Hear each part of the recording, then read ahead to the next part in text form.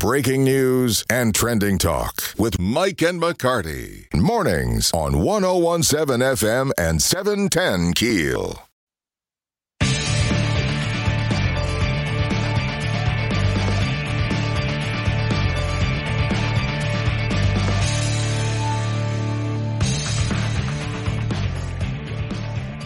Shreveport Mayor Tom Arsenault joining us in studio this morning. Mayor, good morning. Good morning to you. Thank you for coming in. My pleasure. I texted Tom the other day, and I didn't get a reply. I was like, well, doggone. I texted him again late in the afternoon.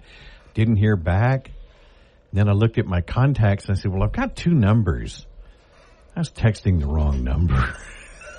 Tom's like, no, that's not the right one. So thank you for replying when I finally texted the right number. We appreciate you being in.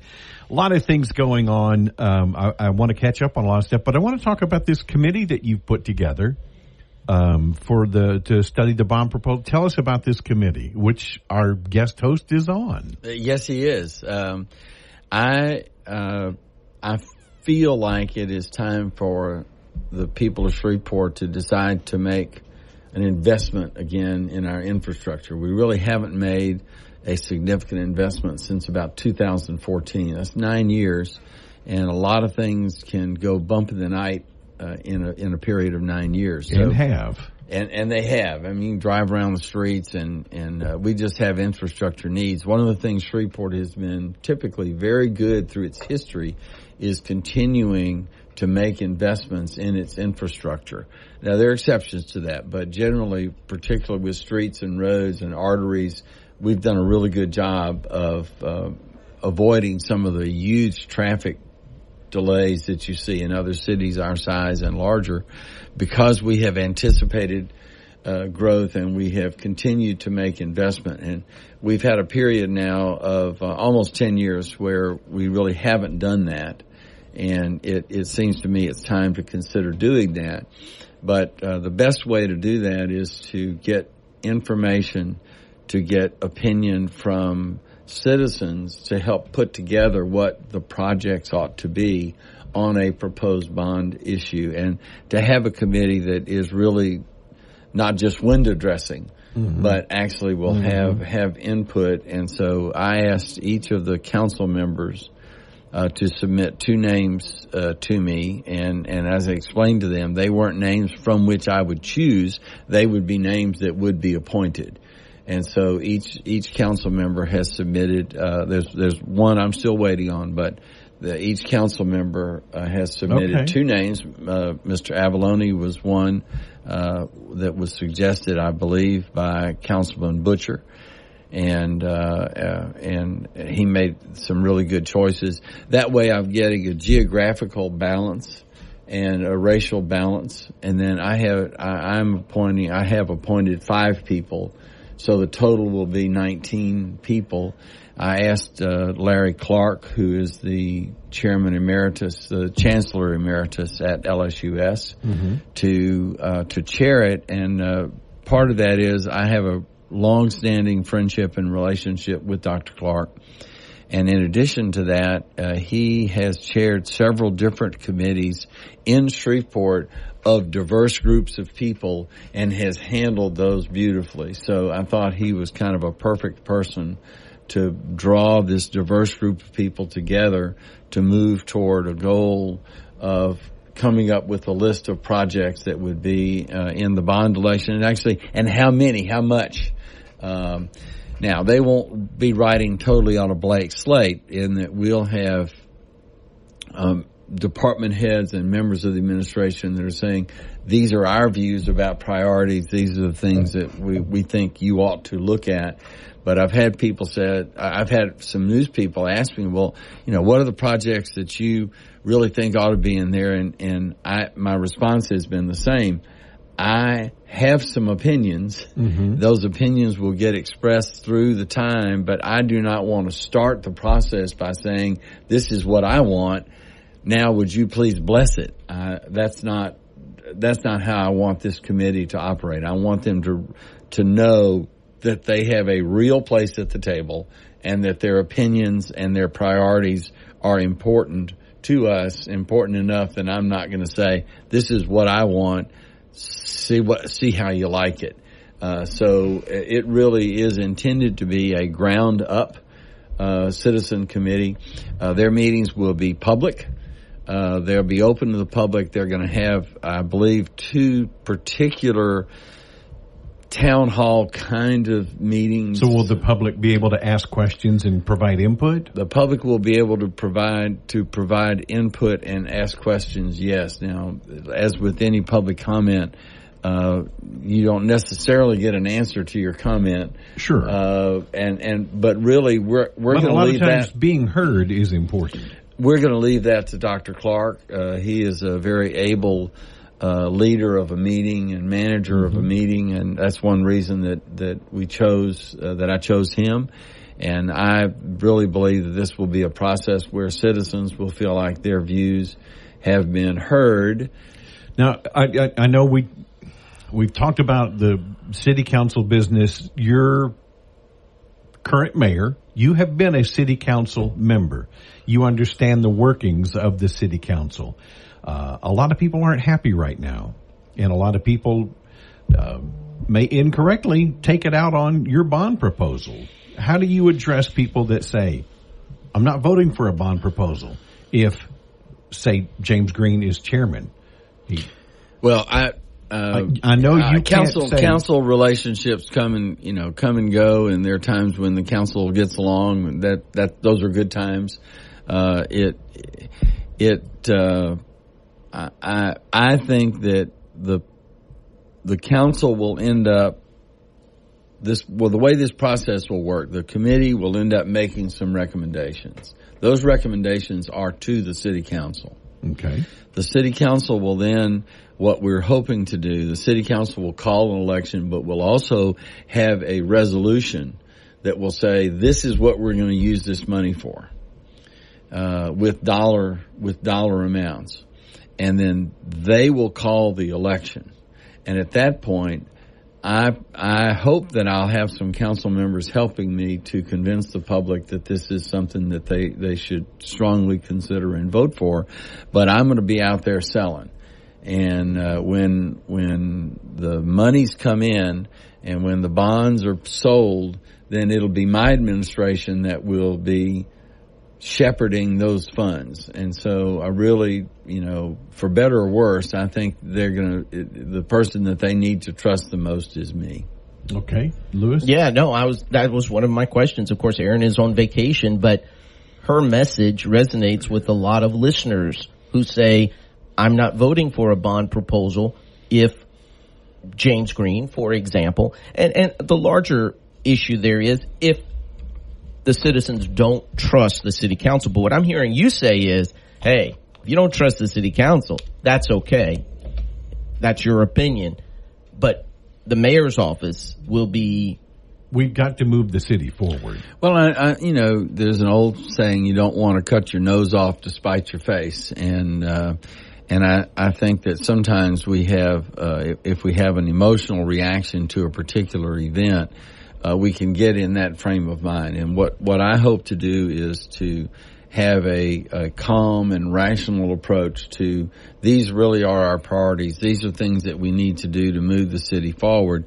And we need to move the city forward regardless of who the mayor is, regardless of who the members of the city council are, because this is for our city. This is the citizens' bond issue. This is not Tom Arsenault's bond issue. This is not the city council's bond issue. Will propose it, but once those things are passed, these are investments that the citizens are making. I'm not putting the money in. The taxpayers are putting the money in, and they're the ones who deserve to have these projects. So an auditing of those funds, the spending of those funds, let's say the voters of Shreveport approve the bond initiative. Who is responsible for the accounting of those dollars? Will that be your office or will that be the city council? It'll be our finance department. And of course the external auditor keeps you, and your bond counsel, you have to, when you issue bonds, you borrow money. Okay. And there are covenants in those bonds where you have to covenant that we're going to do things a certain way. We'll have certain reserves. We'll have, we'll spend this money only on these things, and the trustee for the bondholders holds you accountable for that. We get I get notices on a regular basis.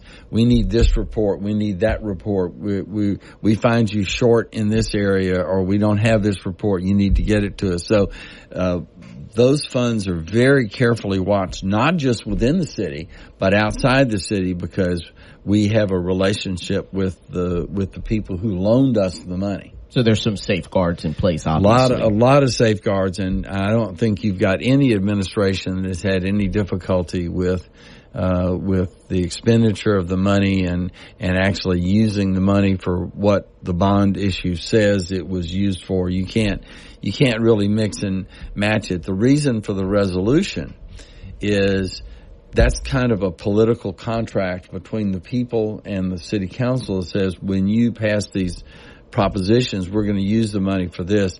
That gives us flexibility. Let's just say a current example is Ninth Street. Ninth Street's been in a bond issue. The problem is it was in a bond issue that didn't have enough money allocated to Ninth Street to do Ninth Street. So we're looking for a fix to that. But Aaron, are you listening? I especially brought this up for Aaron. Because I was obligated to ask. I knew, and Ninth Street is one of the things that may be in there, but we're also looking for another solution to Ninth Street. But for example, suppose we have a project that we think will cost $4 million, but it ends up costing only $3 million. We have $1 million. If we've tied that in the proposition, we can't use that money for anything else.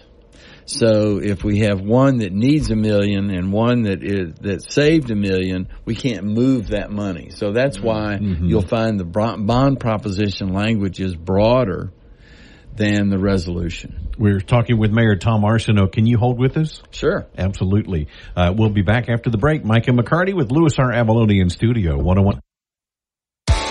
Back to the big stories of the day with Mike and McCarty on 101.7 FM and 710 KEEL. Shreveport Mayor Tom Arsenault in studio. Mike and McCarty with Louis R. Avalone in for Aaron. Mayor, you mentioned a moment ago, we just have a couple of minutes here before the news. You mentioned you have some suggestions and some ideas for the bond proposal. What is on your wish list?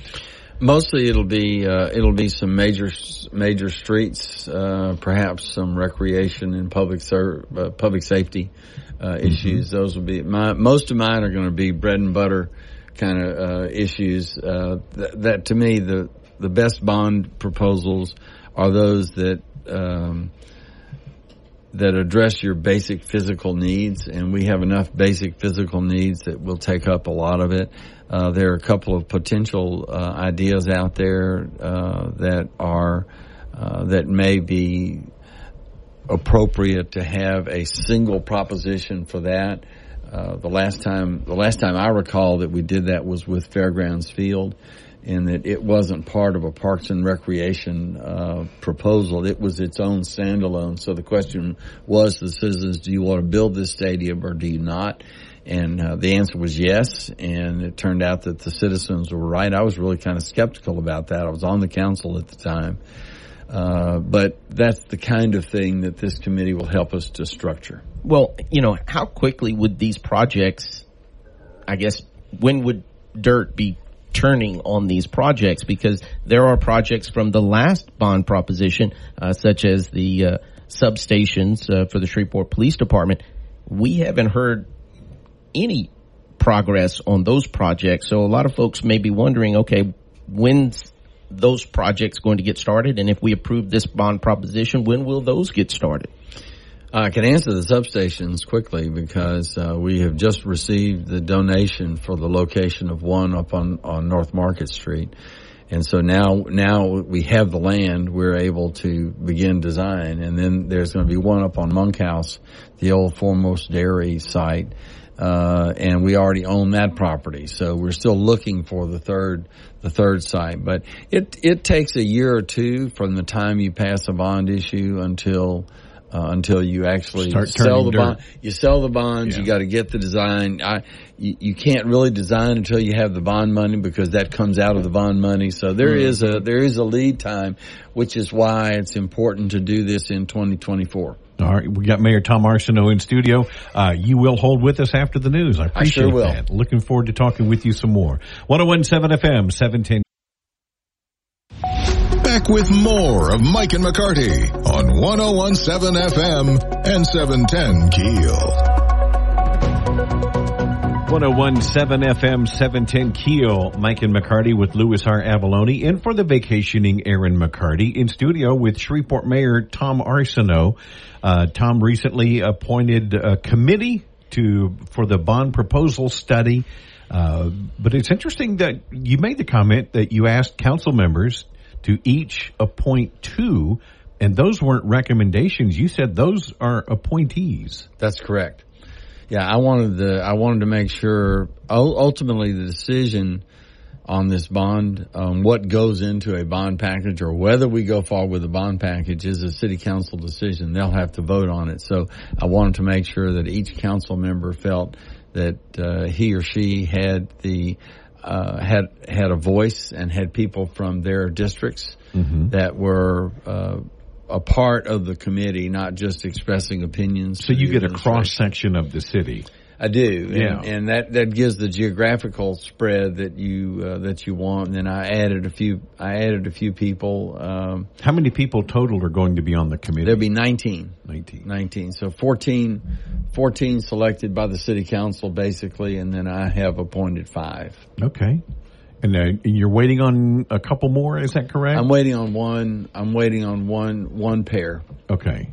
But I am assured that will come. Last hour we talked a little bit about some projects, and you mentioned Fairgrounds Field, but not in this aspect. What's the latest on the demolition of Fairgrounds Field? Right now I have it on hold, and we'll pick it up. One of the reasons that I have it on hold is simply that we're looking at the Rev Entertainment project, and That's my next question. Yeah, it would certainly be demolished as a part of the Rev Entertainment project, because that will be parking for the new facility if we go forward with Rev. And we are, as you know, we engaged a company called Baker Tilly, which is an international consulting firm that has experience in these kinds of things. We've now had one meeting with them. We have another meeting tomorrow with them to evaluate the feasibility and how to finance it. And because the one thing that I did specify for them is that I'm not willing to put this on a general obligation bond. So this will not be supported by property taxes. And it has to sustain itself. We have to have a way to finance it without additional property taxes. And so that's why we brought in Baker Tilly. The council approved them. And where are they on their study? The first phase of that study is supposed to be completed within 8 weeks from last week. So about 7 weeks from now, we should have that. They're just getting started. They are just getting started. Yeah, okay. It took us a little while to get the contract done, but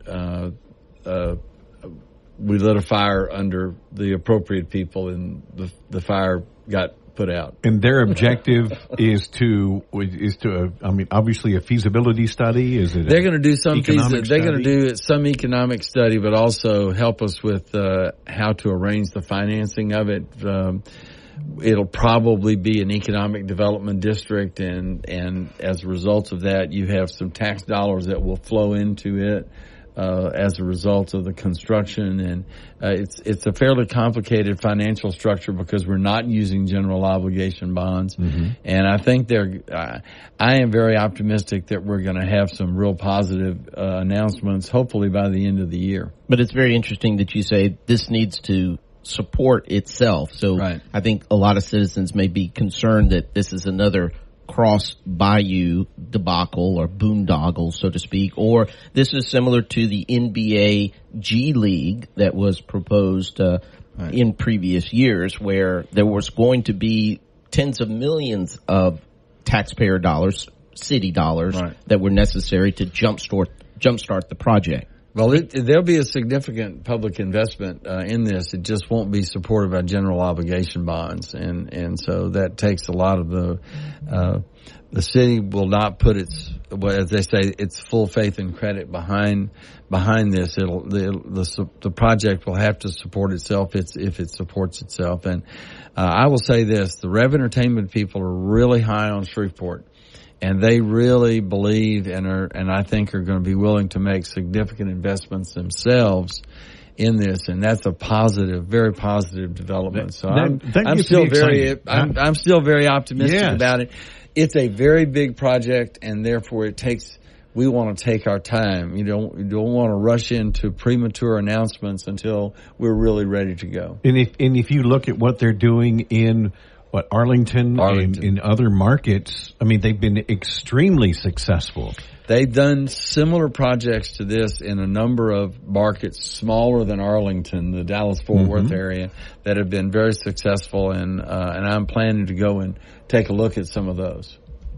So that's exciting news. I do. I hope it comes to fruition. I think it could change the landscape, no pun intended, of that entire area. Yes. I believe, it is not about a baseball stadium. It is about the transformation of a part of our town that can use the redevelopment. So where the city already has a substantial investment, Independence Stadium, for example. Well, on the fairgrounds itself, it is in our best interest to make that a positive. You can imagine how much of an advertisement it is for a redevelopment or restoration of the city of Shreveport to drive for all that traffic on I-20 to pass this magnificent new facility. So if we can make it happen, it'll be a very exciting project. And you mentioned earlier, Lewis, some of the previous sports projects that did not pass, or were not successful. Tom, how is this Rev project different from those? Well, I think it's different in that it isn't just a sports complex. They're hoping to have occupancy of the facilities that are going to be constructed over 300 days of the year. So that is much broader than a baseball team or a basketball team or a football team. And then to make the space much nicer for, say, events at Independence Stadium, events at Hirsch. One of the things we're going to look at in the bond issue is perhaps doing some renovation at Hirsch.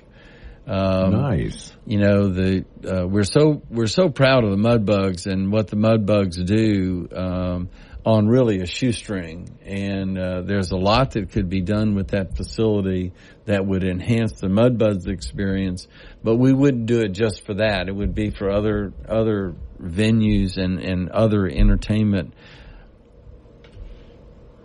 projects themselves. So there's just a lot that can be done with that facility that's already there in a wonderful location. Shreveport Mayor Tom Arsenault, one more segment? Sure. You're the best. We'll be back after the break. Mike and McCarty with Lou. Let's get back to the show with Mike and McCarty on 101.7 FM and 710 KEEL.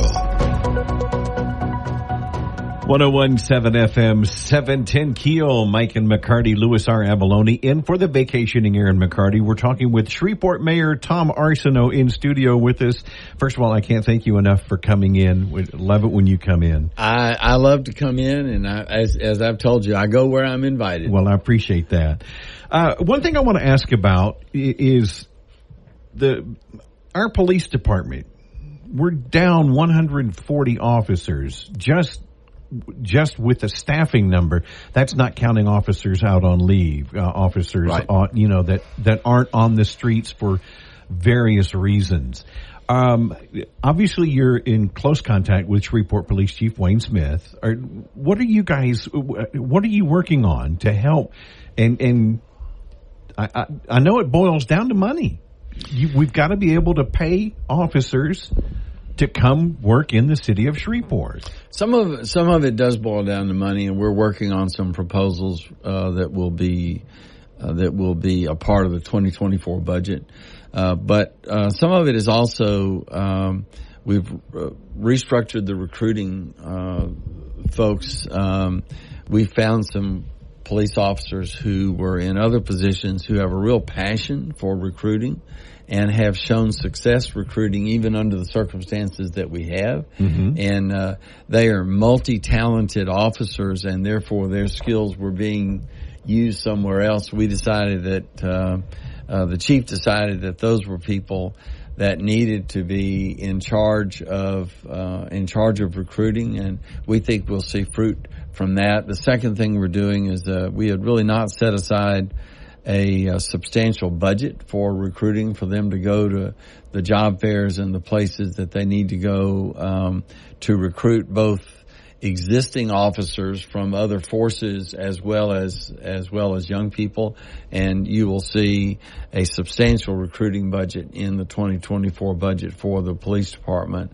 So I think those will begin to play a part. And you'll have to reach out like other markets. Markets, correct. Right. And we, basically it's been, wherever you can go for a tank of gas.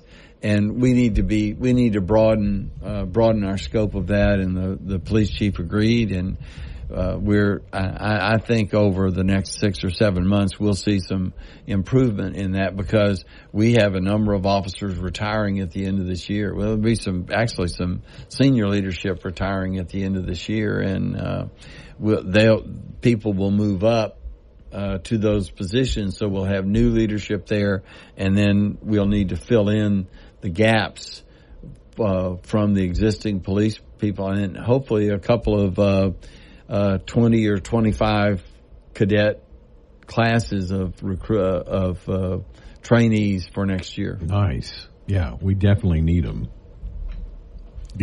Absolutely. I just went completely blank. I looked at Louis and I just went completely blank. He'll do that to you. Yeah, absolutely. So Mayor, going forward, you've been in office, for 8 months. 8 months now. 8 months tomorrow. What has been 8 months? Really? What has been the biggest surprise of being in office? It's one thing to campaign for the office and to be on the outside looking in. What has been the biggest surprise for you on the inside?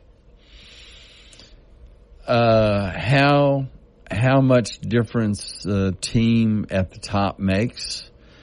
And I feel like with our city attorney, our chief administrative officer, our chief financial officer, and the mayor, I think we have a really good team to lead the department heads. The department heads are doing well in their jobs, and many of them were the people who were there before.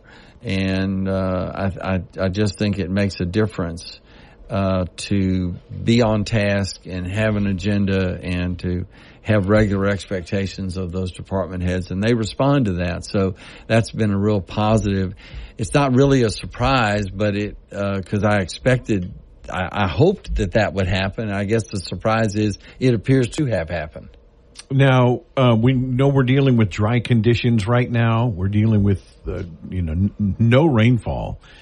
We had William Daniel on last week, and he said our water situation is in good shape. It is. Interestingly, if you look at the average rainfall for this time of year, we're still about 6 inches up.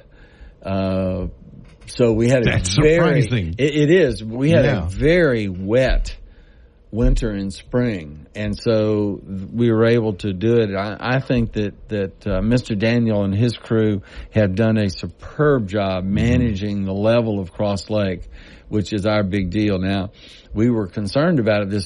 This couple of inches of rain we had a couple of days ago really helped us, and so if we can get a little bit more rain in the early part of September, then we really will stay in very good shape. And I really have to say, there are some people who have criticized the management of Cross Lake, but I will tell you, over this year, I think that William Daniel and his crew have done a fantastic job managing the level of the lake so that we don't have to get to even voluntary conservation measures.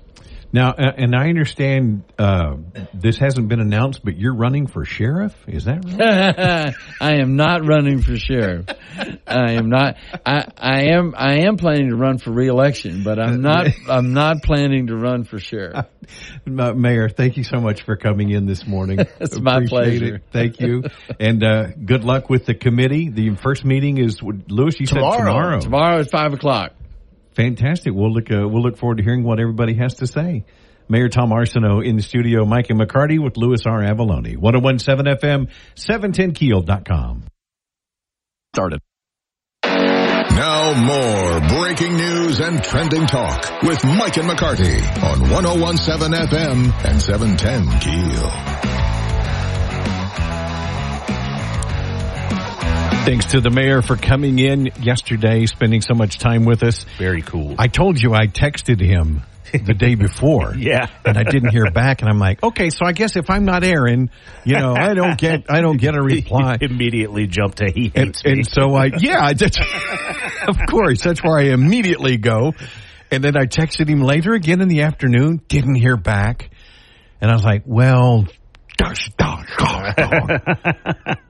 and ended up, I had the wrong number. Yep. It wasn't even a cell phone number I was texting. Yep. So I don't know why I didn't give it a bounce back, but when I got the right number, he replied immediately. Yeah, Tom, if you're listening, Mike was cussing you for no reason. No, I wasn't. But my feelings were hurt. If I had a boss, he used to go, but my feelings. My feelings. So, thank you, Mayor, and we appreciate his willingness to come on the show. Liz Swain from the Downtown Development Authority going to join us coming up next hour. Looking forward to talking with her all things downtown. Mike and McCarty, Aaron on vacation, 101.7 FM, 710 Keel.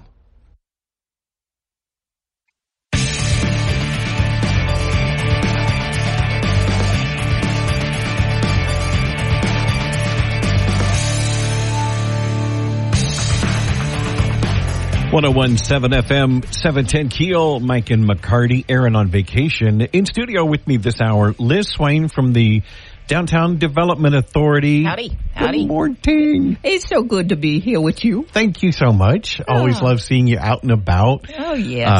Of course, you know how I feel, downtown. You love downtown. I ran into you at the Blind Tiger last week, and you were out having lunch with a friend, and it was great to see you down there. Thank you. You too. Now, Downtown Development Authority, I want to talk a little bit about what exactly is the Downtown Development Authority? Is it a branch of the city government? Is it its own entity? What do you do? How many people are there? And we have 30 seconds for How this. much money do you make? What's your social security number? Yeah. I know it. What's your birthday? Give me all your passwords. Yeah. Okay. We are a partner with the city of Shreveport. We're a partner with local governments, but we are not an arm of the city. Okay. We are a standalone. We're considered, in wonky terms, a political subdivision. And that means we were set up by the Louisiana legislature. We actually were enabled and created by the city that passed us to the legislature. They approved us. And so we have an ad valorem tax in the downtown district only. Mm-hmm. It's 9.04 mils, and that's what funds all the activities of the Downtown Development Authority.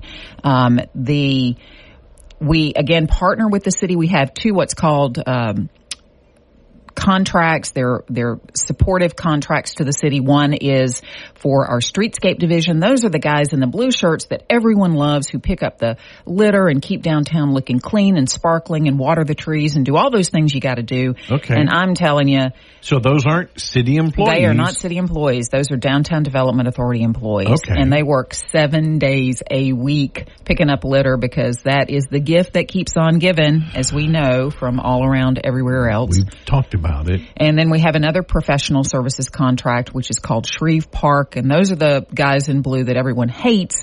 And they're the ones who are downtown, who are making sure that people are paying to park on-street parking. So on-street parking is all they deal with, not the lots or the parking garages or anything like that. Is that like the meters now take the app? Is they that will. Correct? Is that Park Mobile? Yes. So anything takes the app, any green zone area, any meter zone area. The Park Mobile app is very amazing because it's taken in cities around the country and in the state. If you go to New Orleans, if you go to Houston, I think maybe even Dallas takes Park Mobile, and you can use that same app no matter where you go. But it can give you, at a meter, you can only get 2 hours, but if you're using Park Mobile, you can park somewhere for 3 hours. I mean, it's just really handy. If you're inside in a meeting and you see that you're running out of time, it counts you down on your phone, and you can actually extend your time remotely. So that's one of the cool features of Park Mobile. Cool. So that's a division I didn't even realize that you had anything to do with. Yeah. Back in the 1990s, the city realized that they did not need to dedicate police officers to writing tickets. Now, police officers still do write tickets. Sometimes they'll roll through downtown and they'll write one when they see something that bothers them, but they don't need to be doing that. They need to be out and about doing the things that police officers need to be doing, which is not, writing tickets for overstaying at a meter. So the city said, hey, will you guys do this for us? And the DDA at that point said, yes, we will create a division and we'll handle that. So where do those funds go? They go into something called the city's parking enterprise fund. The city has several enterprise funds. Water and sewer is one, golf is one, airports is one, and parking is one.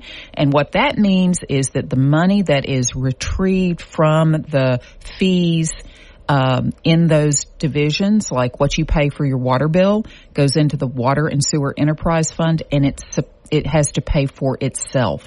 So there's theoretically not supposed to be any other city money that goes into those funds to help pay for that particular service. So golf is supposed to pay for itself, water and sewer is supposed to, parking supposed to, airports is supposed to, and so that's how the enterprise funds are set up. In the airport, you bring that's a totally separate entity on its own. It is. It's an interesting thing. They have their board, and their board is who hires their airport director and who sets their policies, but they are an arm of the city. So it's an interesting thing. It's like the Shreveport Housing Authority. You would think that would be an arm of the city, but it is not, even though it's called the Shreveport Housing Authority. They confer with the city, they converse with the city, but they're not controlled by city government. I guess that's why it's not the City of Shreveport Housing Authority. Right, but it does confuse folks. Okay. A lot of confusing things about government, as we have seen recently. It wasn't, and we can get into as well later.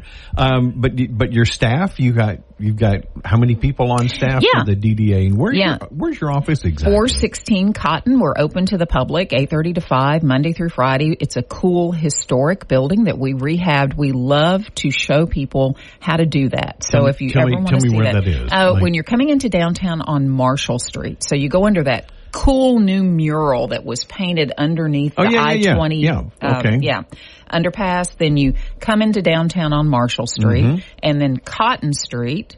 You have to go right on Cotton. It's one way. I know exactly where you're talking about. We're right there in the curve, right as you turn onto Cotton. Across from the Street. Apartments. Very near the Lee Hardware Apartments in that area. We're right across from the train track. So we're across from the train track. So you can come see us, and we've got all kinds of handouts about things going on downtown, places to eat, places to shop, things to do, art and attractions. So we'd love to see you come by And look at the building. We're very proud of it. It did not look like that about 6 or 7 years ago. It was a nasty, grimy place, and just shows you what some rehab and some historic tax credits can do. And we love promoting it. And the building on the corner there that's now residential. Every building in our square block, with the exception of 2, have been either rehabbed over the past 5 years or is in the process of being rehabbed. And that is the Glass Hat building. There are apartments that have been created. There are condos that have been created. Office space is going in next to us. A hydroponic farm is next to that. Yeah, it's pretty remarkable. And it shows you that if one person comes in and does something really cool with their building, it really does incentivize or encourage others around you to do something similar. We've got to stop tearing down buildings, we can't, period. Yeah. Density, downtowns have to be dense. There are people never go downtown to look at a parking lot, do they? Mm-hmm. And yet, when's the last time you heard somebody say, "Hey, I'm going to go downtown because I want to look at that parking lot"? Go look. No. Right. They go downtown to go to Robinson Film Center or Art Space or the Strand. They go to a building to interact with the things happening there. And so that's really important. I've got Ernie Robertson coming on tomorrow morning. Oh. Who's a history buff. Gotten more than we will ever know. Than I'll ever know. Yeah. And I love talking to him about the history, about some of this. So much. Liz Swain in studio from the Downtown Development Authority with Mike and McCarty. 101.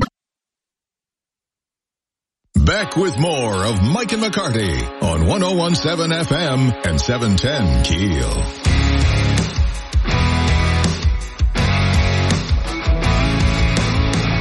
In studio with Liz Swain, Shreveport Downtown Development Authority, my old cohort from Channel 3. This is correct. Don't be telling any of those stories. If you don't tell them on me, I won't tell them on you. How about that? I actually have more stories about Al Pierce than I do about you. Don't we all? Bless his heart. I loved Al. Yeah. I loved Al. You mentioned where your office is, and then you go around the corner in front of the Lee Hardware. I remember walking. I think it might have been during Art Walk. Yes. One year, because we love going down for that. But as I was going around the corner, and we were going to go to the hydroponic gardens. Yeah, Cotton Street Farms. Street Farms. Yeah. And the building before you actually right after you make the corner, there were some those are apartments. Those are like. Yes, yeah. Condos or whatever. Yeah. So we've got that is so cool. You do not know what's behind the walls and doors of any of the buildings downtown. Yes. Some of them are the coolest apartments, condos, workspace. And unless you come downtown for something like an art walk, when we have a lot of those buildings open, you may never see it. Right. And people live in these wonderful high ceiling wood brick walls, just the whole industrial loft feel of those buildings downtown. It's really remarkable. A lot of them, the exterior will not give away at all. There's what is inside. When you're going down Texas, and I mean down past like where the municipal is, going down Texas that way toward the police station. But I know about midway down on the left, it just looks, industrial. It looks kind of bombed out, people would say. There are a couple of vacant but then a gate opens up, and there's this courtyard and these parking inside and these and a pool. Beautiful apartment. I'm like, this is the coolest thing ever. It is. We have and you never know if you just drove by and don't look. Oh, no. You would drive through and you go, oh my gosh, this place is, barren and barricaded and nobody lives here and vacant. And I go, no, it's not. It may look that way to you, but it's not at all. And a lot of them are Airbnbs. So you can go on Airbnb and we've got some amazing spaces, some hidden treasures downtown. Speaking of, like CNC Mercantile, I love what they've done with their block in that area. That is exactly right. They don't own that building. It's a guy named Tom Chavon, and he and his wife live in a portion of the building, and the other portion they're leasing to CNC for that very cool retail space. So you have little places like that all throughout downtown, and that's why we encourage people to either go on our website, which is downtownshreveport.com, and look at the different places you can go to shop and art, events, and locations to see what all is available to you and what people have done. when you see what somebody else has done, it just makes your brain start, churning. Right. Hey, there's so much, if they did that, so I much can potential do this. and so many things already happening. Like Lauren will take that, they've got that empty lot next to their building. And they do the downtown mercantile markets, and they have all kind of which events. Is so much fun. All the vendors set up, and they have live music set up and food trucks. Yeah, and the Asiana Garden, which is right around the corner from there, has their Asiana Festival once or twice a year. Then we used to have the Texas Avenue Makers Fair, which was the cool event, and now we've got a Taco Wars happens in that general area. So again, and Caddo Common Park, there as it gets cooler, there'll be a lot of things programmed there, and it's a very vibrant area. But if you're driving through at 6 a.m. on a Sunday morning, or if you're driving through at the heat of a 104-degree day, you're not going to see a lot of activity. Don't think that that's how it normally looks. Right. And don't think nothing's going on. That's right. And, Let's talk. You want to talk about Art Walk? Do we have time to talk about that? We do when we come back. We will do it. Liz Swain from the Downtown Development Authority in studio, Mike and McCarty. Back with more of Mike and McCarty on 101.7 FM and 710 KEEL.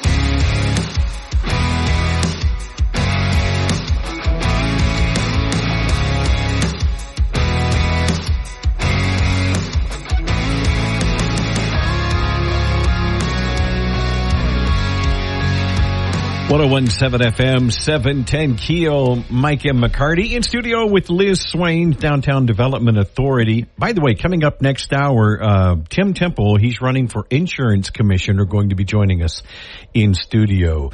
Liz, a lot of things going on downtown. We talked about, you mentioned Art Walk a minute ago, and how long has that been happening? Art Walk's been going on now for about 5 years. Of course, we took some time off for COVID, and it's very popular once a month. We've changed days to try to accommodate more people, but we've come back to Wednesday. It just works. It's hump day. It's a great day of the week. So next Wednesday, which is September 6th, will be Art Walk from 5 to 8 o'clock. It's free. It's family friendly. We're going to have air conditioned shuttles picking people up, so you don't have to sweat if you don't want to. And yeah, because next week we're supposed to, it's going to climb a little bit more. Yeah, 94, but that will feel like a spring day compared to what we've had. This week has felt, we've actually been able to sit out on the front porch again. I had a jacket on the other day. No, I'm kidding, but it, after getting used to you have 0.1% body fat, so I'm sure you would need a jacket. I don't wear a jacket in January, so. You don't. You ride your motorcycle in January and don't put a jacket on. Those crazy guys. I love it. But for people that don't know Art Walk, it's an opportunity, like you said a moment ago, you're able to see places that you normally don't get into. These cool buildings that normally you'll just drive by, or even during the course of a day, you don't get to go inside. Absolutely. We've got, for our next Art Walk, the Noble Savage and Drip Donuts and Spring Street Museum, Bailey Gallery, Remington Hotel and Suites, Stray Cat. So, we've got all these cool places that you'll be able to go into, see pop-up artists, have great food and beverage, experience history. We'll do a history talk. We'll give you an opportunity to watercolor the city, provide all the stuff for you. All you have to do is bring your body. Just bring it on downtown, and we'll provide the map.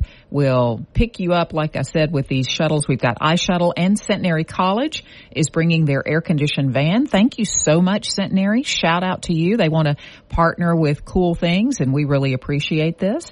And so, again, we try and make it PG.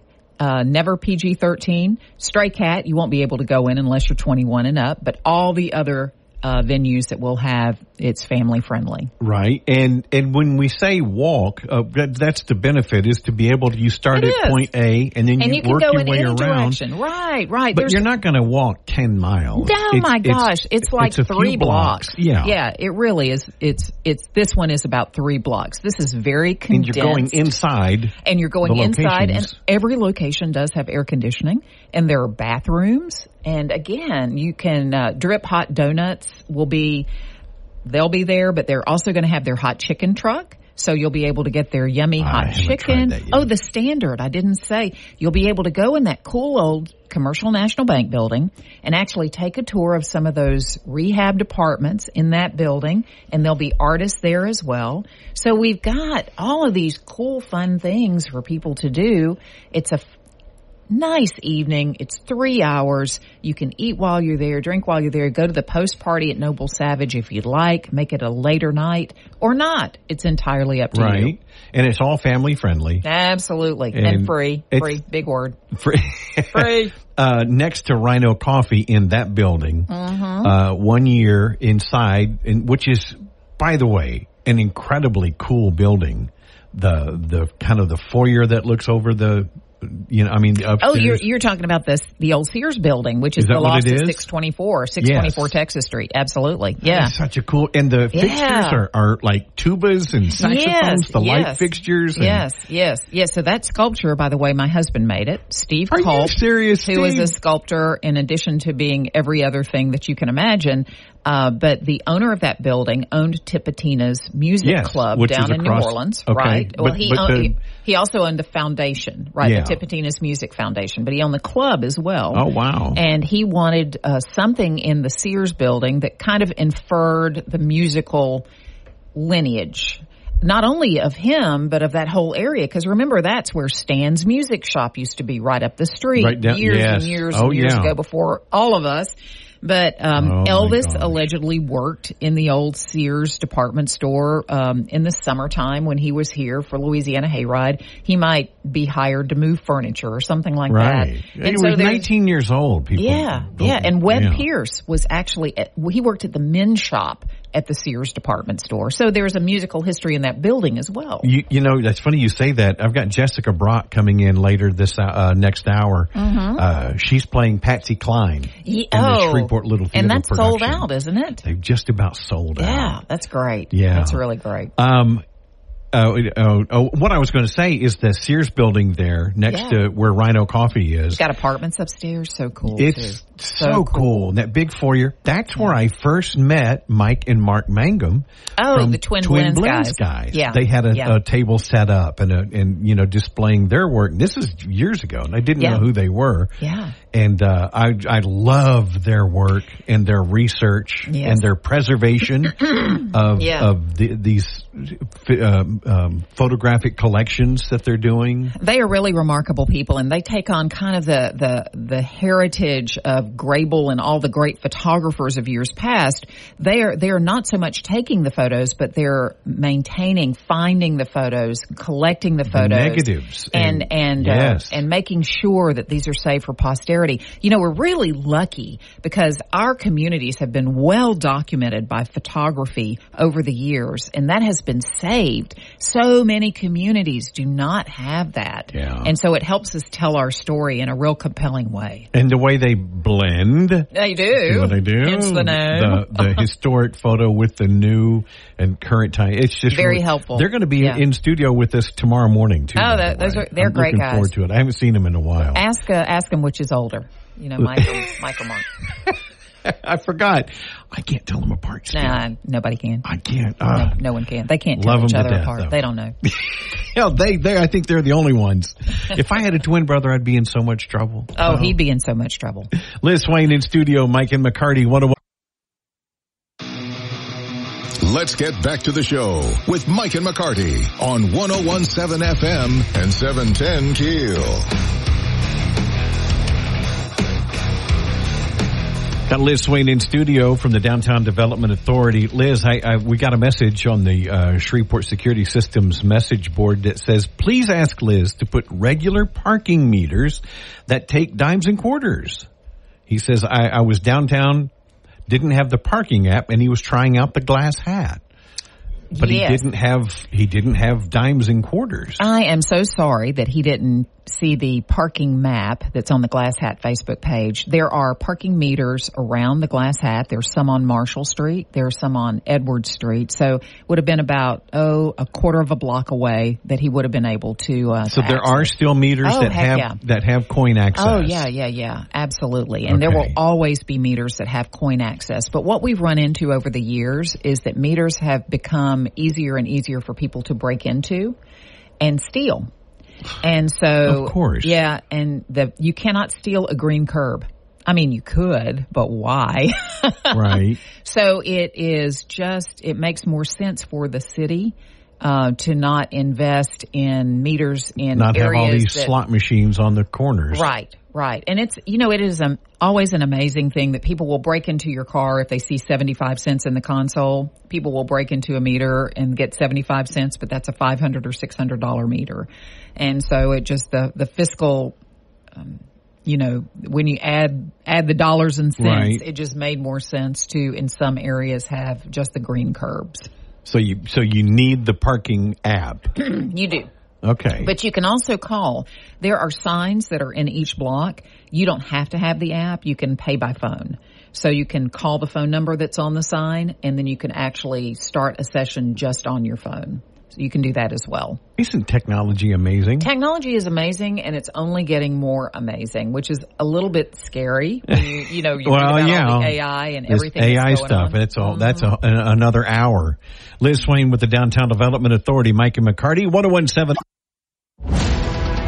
Now more breaking news and trending talk with Mike and McCarty on 101.7 FM and 710 KEEL. Liz Swain in studio, vacationing Aaron McCarty, Mike and McCarty, 101.7 FM, 710 KEEL. Liz, one thing we've got to talk about, because there are people that are afraid to go downtown at night. Yeah, you see things on Facebook about people who are scared of downtown, and the police have really these last been there couple in of weeks, numbers, a number of weeks, in what we consider the club area. And that's that area of Spring Street, a little bit of Travis, and a little bit of Commerce and Texas. Down by the bridge. What used to be the 200 block, roughly. Mm-hmm. Yeah. So there was a lot of activity that we know about. Everybody's seen the video and, been surprised and shocked and dismayed, quite honestly, by it. And the police have responded in a big way. They've been flooding the area. I'm sure you've been working with Wayne Smith, Shreveport Police Chief. Absolutely. There have been a lot of arrests that have been made, and they are really doing a sort of a zero tolerance in terms of people who are drunk and people who shouldn't be there and people who have outstanding warrants who may be around and things of that nature. So they're trying to tamp down on it in a big way. This is going to require constant diligence.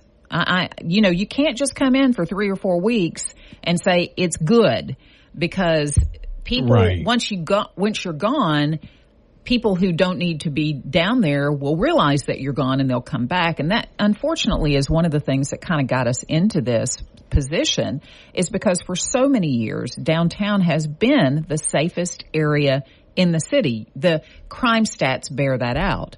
As a general rule, downtown just has crimes of what I call crime of opportunity. Mm-hmm. We'll have some panhandling. Somebody may steal a tip jar. If you leave your car unlocked, somebody will get in your car and take something out of your car. Those types of nonviolent crimes. But then when we had all of this happening in the club district, but what the police had to do, because they didn't have enough people, is they looked at the areas that weren't having crime. They took the officers and put them in the areas that were having crime. So what does that do? That leaves an area unprotected.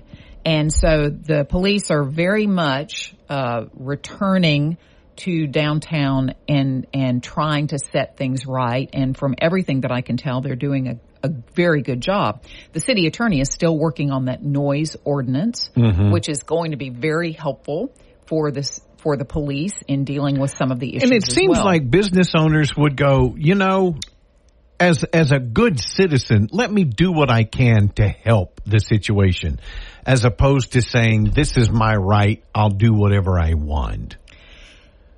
Well, when you have a lot of people, my uneducated opinion. When you have a lot of people in a small area, we are very individualistic about what we think is right and wrong. And so sometimes, was it Mark Twain who said good fences make good neighbors? I think good laws make good neighbors as well. Absolutely. And those laws have to be. The noise ordinance wasn't a good law. It was poorly written. It had been amended over time, and the city is doing the right thing by deconstructing it and starting over again. Okay.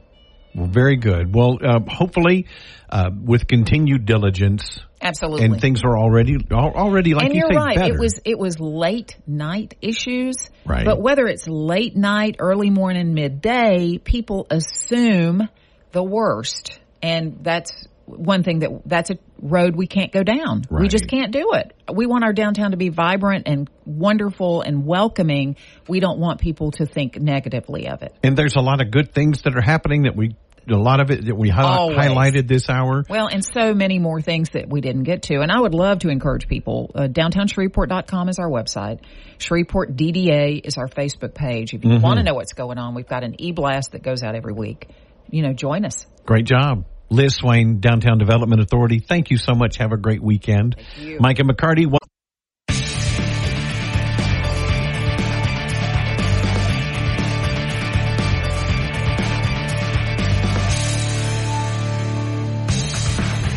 101.7 FM, 710 KEEL. Mike and McCarty, Aaron on vacation. In studio, Tim Temple. At first I thought you were candidate for insurance commissioner, which technically you are, but you're commissioner-elect. It's commissioner-elect. I guess you're not candidate anymore. It's not candidate. I am a commissioner-elect. I will be the commissioner of insurance officially January 8th, well, 2024. Congratulations. Well, thank you. So there was somebody else in the race, but you said they weren't qualified, or? Correct. Yeah, there was someone that had qualified initially during the 3-day qualifying period, and they backed out after, and I am the commissioner-elect. Well, congratulations. Ready to get to work. First thing I have to ask, in fact, we've got somebody coming in here in just a little bit, and we were talking, and I said, yeah, I've got Tim Temple in studio. He goes, my insurance just went up 30%. I'm not happy. I said, well, and everybody that went up is not happy. And that's a statewide problem. Right. And why is that? I mean, I think I have a kind of a bead on it. The billboard lawyers and we need tort reform, but also uninsured motorists telling me about auto insurance in Louisiana and how can the commissioner make a difference? Sure. And Mike, let me start, let's back up one step, because it's not just auto anymore. For years, Louisiana has been number one or number two as far as highest auto rates in the country. But now with the crisis from the homeowners industry, we're not just facing an auto crisis. We now have a homeowners crisis, especially in South Louisiana, as you would anticipate. But we also have a commercial trucking crisis, and we also now have a commercial property crisis, again, as a result of the tightening market conditions. And you throw on top of all of those, we still have a flood issue with the flood risk rating 2.0, which is the federal program. So, Louisiana citizens are facing, it's unprecedented. Never, as far as in my experience and knowledge of the insurance industry, have we ever had a crisis this serious that spanned this many different lines of business. So it's as bad as it's ever been. And to answer your question, what can the commissioner of insurance do? And, I would ask your listeners to just, to be knowledgeable of the fact that insurance companies do not have to do business in the state of Louisiana. They don't have to do business in any state. They choose, just like free market allows, they choose to where they want to do business. And in Louisiana, the simple fact is Louisiana is not a desirable state to do business, which is why we don't have choices. And when you don't have choices, that's not competition. And when you don't have competition, it's supply and demand. Then, premiums go up, rates go up. And, certainly we've had 4 hurricanes over a 12-month period, starting with Hurricane Laura in August of 2020 through Delta, Zeta, and then ending with Ida in August of 2021. But those are hurricanes, and insurance companies can model and price for hurricanes. What they can't price for, or what's more difficult to price for, is the regulatory environment of a state and the legislative, the legal environment. Right. So as commissioner, that's my focus. And Louisiana law is different than any law in any state in the union. Well, it's different, but it's all, and I know you're talking about Napoleonic, Right. The Napoleonic Code, but the other thing too is that we are outliers in a lot of different ways, and that's what insurance companies look at. If we want new companies to come in, which I assure you, we all do. We want competition. Absolutely. Then, as the commissioner, as the regulator, my job is to drive the department to make sure that we're a friendly Department of Insurance, that we're a welcoming Department of Insurance. And I get a lot of pushback that, oh, wait a second, well, that means you're just going to let the insurance companies run all over people. And no, I can assure you that is not what's going to happen. As the regulator, your job is also to hold those insurance companies accountable. And by that, the easiest example is you pay your premium, you expect to be paid when you have a claim. That's the job of the commissioner, is to make sure that happens timely, quickly, efficiently. And so I want the Louisiana to be seen as a state that insurance companies go, hey, we're looking to expand our business. We want to write in Louisiana. The legislative side, the legal environment of it, we need to look at the differences. Where does Louisiana stand out? Are there laws in Texas in a good way? Are there laws in Texas or Mississippi or Alabama or Arkansas that are more favorable? And I mean favorable, meaning more balanced, so that they say, oh, we can go and write business in Louisiana. I want companies to be treated fairly, so that they bring their capacity, they bring their dollars to the state to give us that competition. And again, my job is to make sure and manage that they come in and they don't take advantage of us as a consumer. But when you talk about the legal side of it, the law, I mean, who sets the law? Well, the legislature sets the law. Lawyers. Right? Well, the House and Senate members. The House and Senate members that we vote. How much influence do these I have to be careful, the billboard lawyers, these accident attorney call me lawyers, they have a lot of influence. Well, they have a lot of influence. I mean, a lot of industry has influence. But, my job is the incoming commissioner of insurance and soon to be elected or, sworn in commissioner of insurance, is to work with the legislature to work. Look, we've got a new governor that's going to be coming in January 8th. We've got a new attorney general that's going to be coming in January 8th. We have a new treasurer. We've got a lot of new office holders. We're going to have a new Senate president. We're going to have a new House speaker. My job is to help identify what needs to change, where Louisiana is an outlier, and work with the legislature to suggest legislative fixes that will help, like I said, bring Louisiana more in balance. I can't do that alone. I certainly don't regulate the billboards or even the legislature, but my job is to work with them to identify those outliers, as we mentioned earlier, that will, if we change those, it will help promote Louisiana as a state that companies feel that they can come back to. Well, tell me a little bit about Tim Temple. You've been in the insurance industry a long time. You married? Yes. Where do you live? Obviously you live in South Louisiana. Sure, yeah. Well, I grew up in DeRitter, Beauregard Parish. Yes. We're all hearing about that with the wildfires, and I tell you, it's that is a. I'm proud of the response the state has done on that. I've been down there. I was down there last weekend, and I'm proud of just the fact that, people are coming from all over the country to help Louisiana deal with the wildfires, and not just in Beauregard Parish, Vernon Parish and Sabine. It's crazy, it's everywhere. But the back to the state point. On fire, right? It's crazy. But I did grow up in DeRitter, and I was in this industry for 20 plus years. I'm no longer involved in it. I'm completely out. You can't regulate an industry that you're going to benefit from. Right. But I've been out for several years from that. But like I said, I grew up in it. I wore a lot of different hats in this business.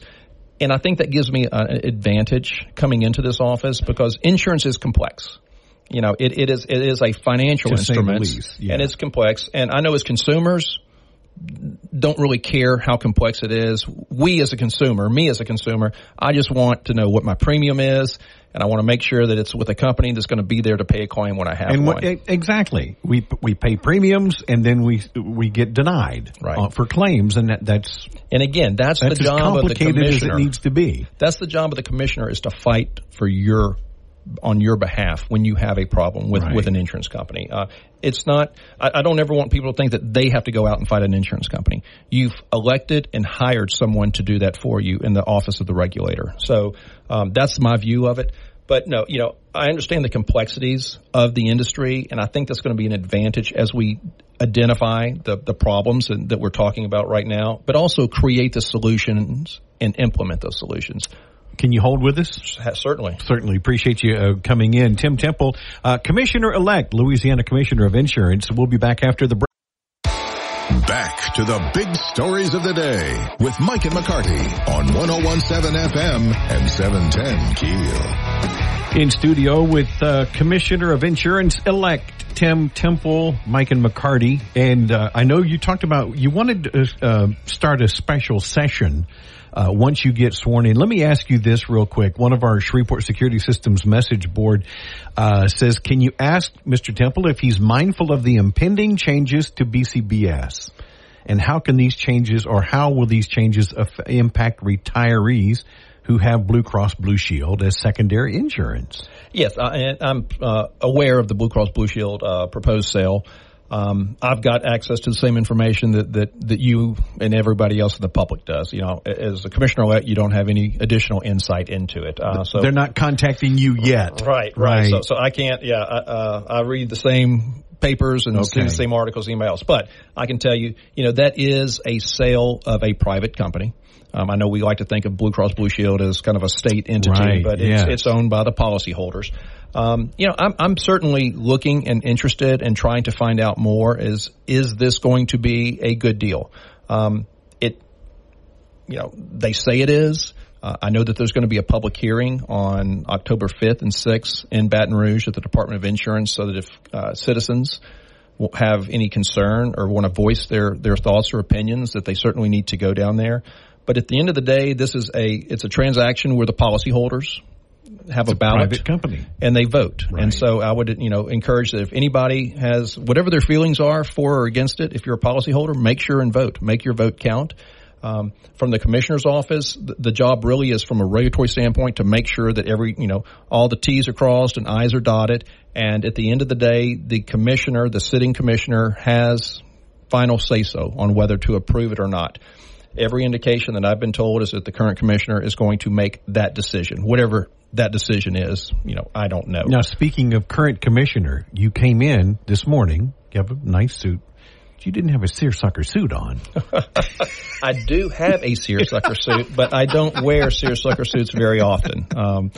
Not that I don't like them, but this is the uniform I wear. So tell me about, you want to call it a special session. You want to address, not just auto insurance, but you were saying there's lots of needs. The marketplace in the general. Industry. Right. And yes, and I've been very vocal about the need to have a special session. And certainly the Commissioner of Insurance doesn't have the power to call it. That's either the governor can, or the Senate President and House Speaker, can do that. The legislature can call it.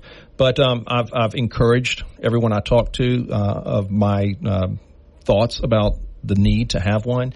And if you, just from a timeline standpoint, and it's not just to address auto insurance. Like I said, we need to improve the marketplace of Louisiana. We need to attract new companies, whether they're writing auto or homeowners, or there's even private flood out there. Whatever the business, we want them to come.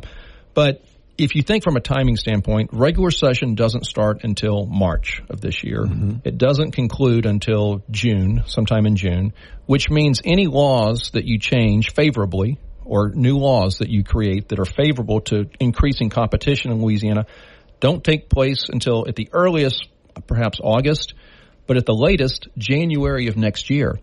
And I think you and I and all your listeners agree we can't wait another year to start seeing premium relief. We need to act as quickly as possible.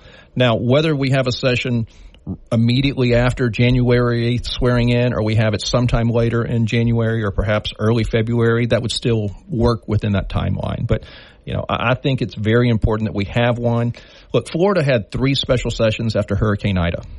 They had 1 hurricane and 3 special sessions. Right. We had 4 hurricanes, and we only had 1 special session, and that didn't even deal with the underlying issues, the fundamental issues here in Louisiana. That was just to appropriate $45 million for an incentive program. So I think we're well past time to have one to deal with these key issues that we have. Very good. Well, again, congratulations on the position. Well, thank you so much. And look, and I'd like just to leave your listeners with this thought. I'm not proposing that we create some plan just to have a plan. It's not going to be rushed to failure. I've been sitting down with the stakeholders. We're talking with insurance companies. We're talking with claims people. We're talking with insurance agents, consumer advocacy groups, attorneys. We're going to talk to all of them and work towards solutions to create a well thought out path to a competitive market. I'm not asking the citizens of Louisiana to sample a half-baked cake. And being in the position that you're in now, you're in the position that where people will want to talk to you again. Certainly, as a commissioner-elect, not a candidate, but you're candidate-elect. Candidate-elect brings a lot more gravitas to the conversation, and have you? I've already seen that. Have you talked with any of the gubernatorial candidates? I've talked to many, if not. I know I've talked to the first 7, let's say, that were in the race. I think there are 15 or 16 now. I've certainly talked to all of the first 7 about this desire, and I would say it's overwhelming support that we need to do something quickly. Special session. Tim Temple, Commissioner of Insurance-elect, thank you so much. I know you've got a lot of miles to cover today. Well, thank you. And look, I look forward to being back up here very often. Look forward to it. Thank you, sir. 1017. Back with more of Mike and McCarty on 1017 FM and 710 KEEL. Ruben, in the relatively short time you and I have known each other, I think you learned I'm a theater person. Yes. Love 40 years. I'm really looking forward to talking to Janet coming up next. Jessica. I said Janet. Janet. It's your middle name? Is that? My maiden name was Janae. Janae. And it's spelled like Janet, but okay. I'm a Cajun from down south. So Patsy Cline comes to life at Shreveport Little Theater. We're going to talk about that next. Mike and McCarty, 1017 FM 7. Let's get back to the show with Mike and McCarty on 1017 FM and 710 KEEL. We are in studio with Jessica Brock, local actress, performing in Always Patsy Cline. That opens tomorrow night. Is that right? Tomorrow night? Opening is tomorrow. Tomorrow night, so tonight's dress rehearsal? It is, the whole shebang. Come up a little closer to that mic for me, if you will. Gotcha. There you are. So tell me about this role. I saw some interview. You grew up. Your grandmother played Patsy Cline to you as a child? Correct. Yeah, so I'm the youngest of 26 grandchildren, and so I got all the famous incredible musical influences in my life from my grandmother. She would put us to bed listening to Patsy Cline, the greatest hits. And when I was a teenager and box sets came out from their CDs, I got a Patsy Cline box set when I was, 13 or 14, and would just listen all night, trying to emulate what she did with her voice. So this is a natural for you. This is an honor for me to step into this role. Artistic director at SLT, Bobby Darrow, chose you for this. They didn't even have auditions. Is that right? That's correct. And gosh, what an honor. He saw me in earlier performances and knew I had a lower range and register, and that I was influenced by Patsy. He just saw it then that I could probably fill that role. He just had no idea how much it would mean to me. And so when he called and asked, it didn't really matter what was happening in my life. I called my husband. I was like, hey, babe, I have this opportunity and I can't say no. Right. I had to do it. So how long have you been in rehearsals? Did it take much? Not musically. We just picked this up in July. I've been rehearsing every night with the musical director, Robert Cruz, who is brilliant and such a great influence on us. Thank God for him. He and I have been rehearsing since the middle of July for the music. But he asked me early, he said, so are you familiar with her work? And I was like, oh, yes, no doubt. I'm ready for this. I had to learn a few tunes that were new to me. But for the most part, her classics. Now, this is not like you go and watch a biographic play about Patsy Cline. This is kind of a unique show. Is that correct? That is correct. It's based on a true story, and it's only 2 people in the cast. That's exactly right. Anybody can Google Patsy Cline and get the historic facts, right? So that biography is out there. But which is, by the way, a tragic story. her whole life, it was tragic. Yes. I've come to know so much about her. She was abused by her father. He abandoned them. She almost died with rheumatic fever, but when she recovered from that illness, she found that she had this huge voice and started singing at 14 years old. Continued on, and you can find this out on Google. I'm so proud of her and her hard work. She changed industry standards for women in country. She had a voice. She spoke up. She was kind, but she was feisty. She was. Yes, she was. She was a firecracker. And much like myself.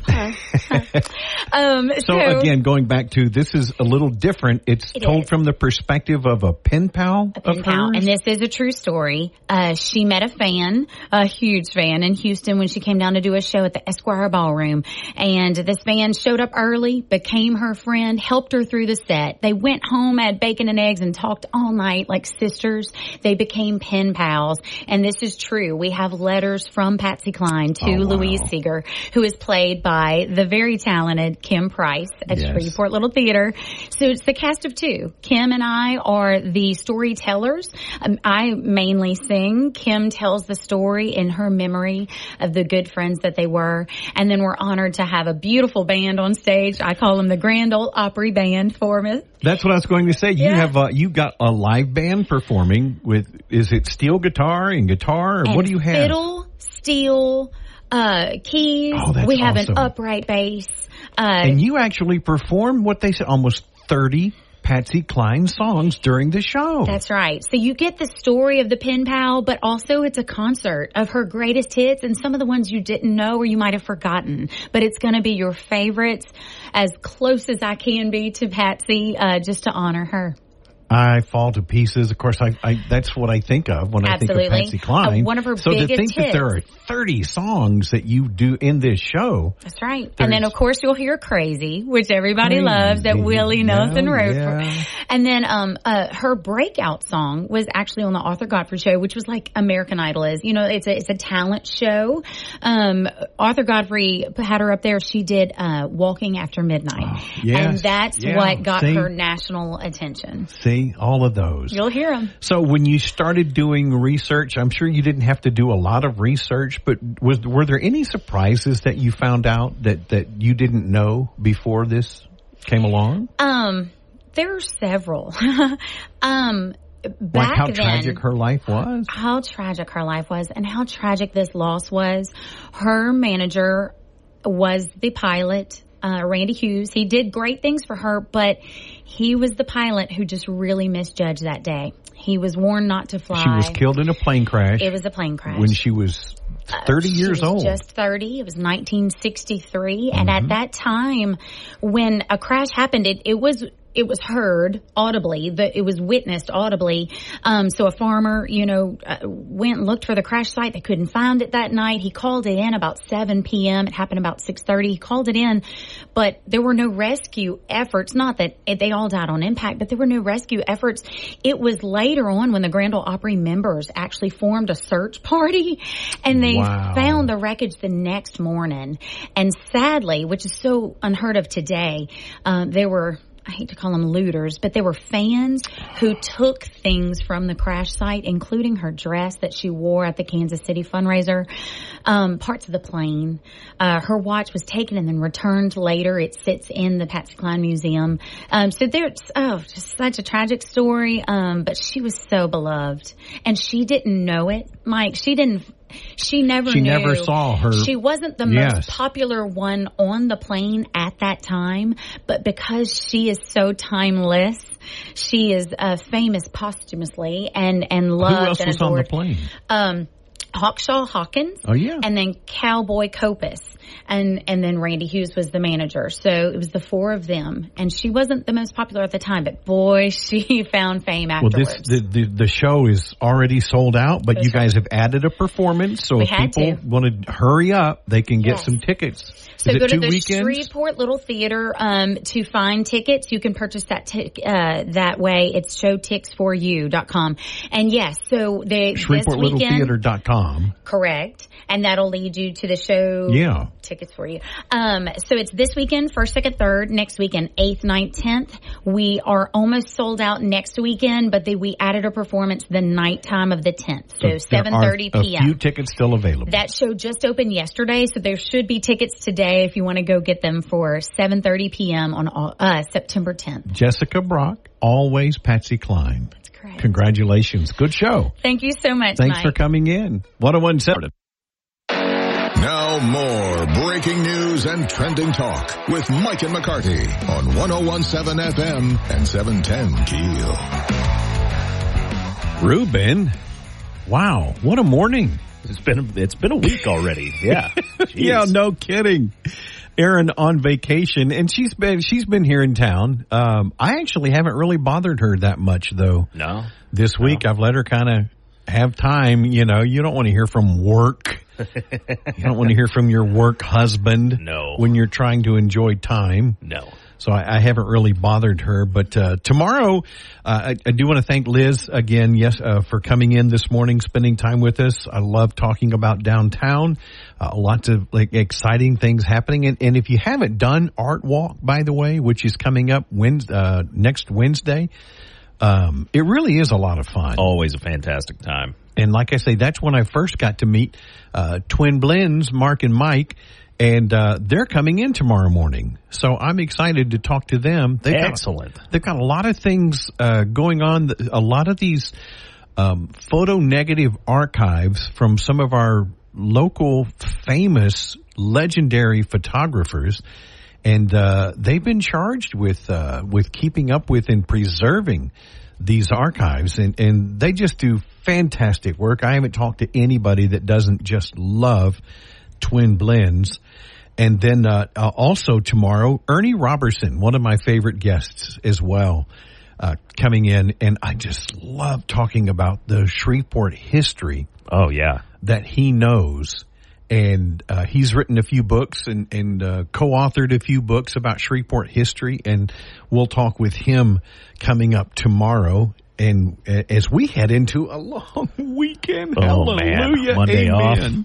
No Monday next week? No Monday. I'm excited. We'll have a best of. Yes. We'll have a best of on Monday. But as far as weekend plans, you're not a football fan, so you're not looking forward to LSU. Nope. I'm going to be shooting some promo stuff for our upcoming Halloween party at Bears, and then we're going to be laying down some tracks for some new music. And when you say you're talking about "Oh Brother, Where Art Thou?" Oh Possum, Where Art Thou? Yeah. Sorry, yes. It's a muscle memory. "Oh Possum, Where Art Thou?" I can't even play it for my wife. You know. No. I'm mowing the yard and I'm laughing while I'm mowing. And of course, nobody knows what I'm laughing at. But you guys, it's hilarious, but it's not family friendly. Not appropriate. But you said the other day you're booked for the rest of the year. We're booked out through the rest of the year. We got Christmas shows, we got New Year's shows, we got a Thanksgiving show. We're taking this month off to lay down some more recordings.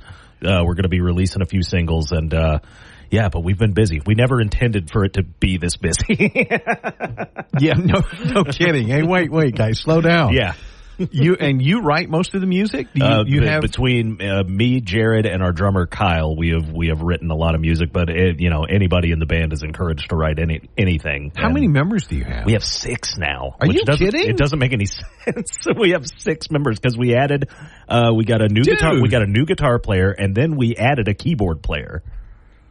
That's awesome. Yeah. So we got somebody tickling the ivories. Would you ever be able to, you wouldn't be able to do anything like the Revel though, would you? No. You couldn't? No, we have to stick to the dive bars and the adults only places. Right. Well, congratulations. Thank you. And, got a great show tomorrow lined up. Looking forward to it. Make it a great Thursday. Mike and McCarty, 101.7 FM, 710 KEEL, and on the free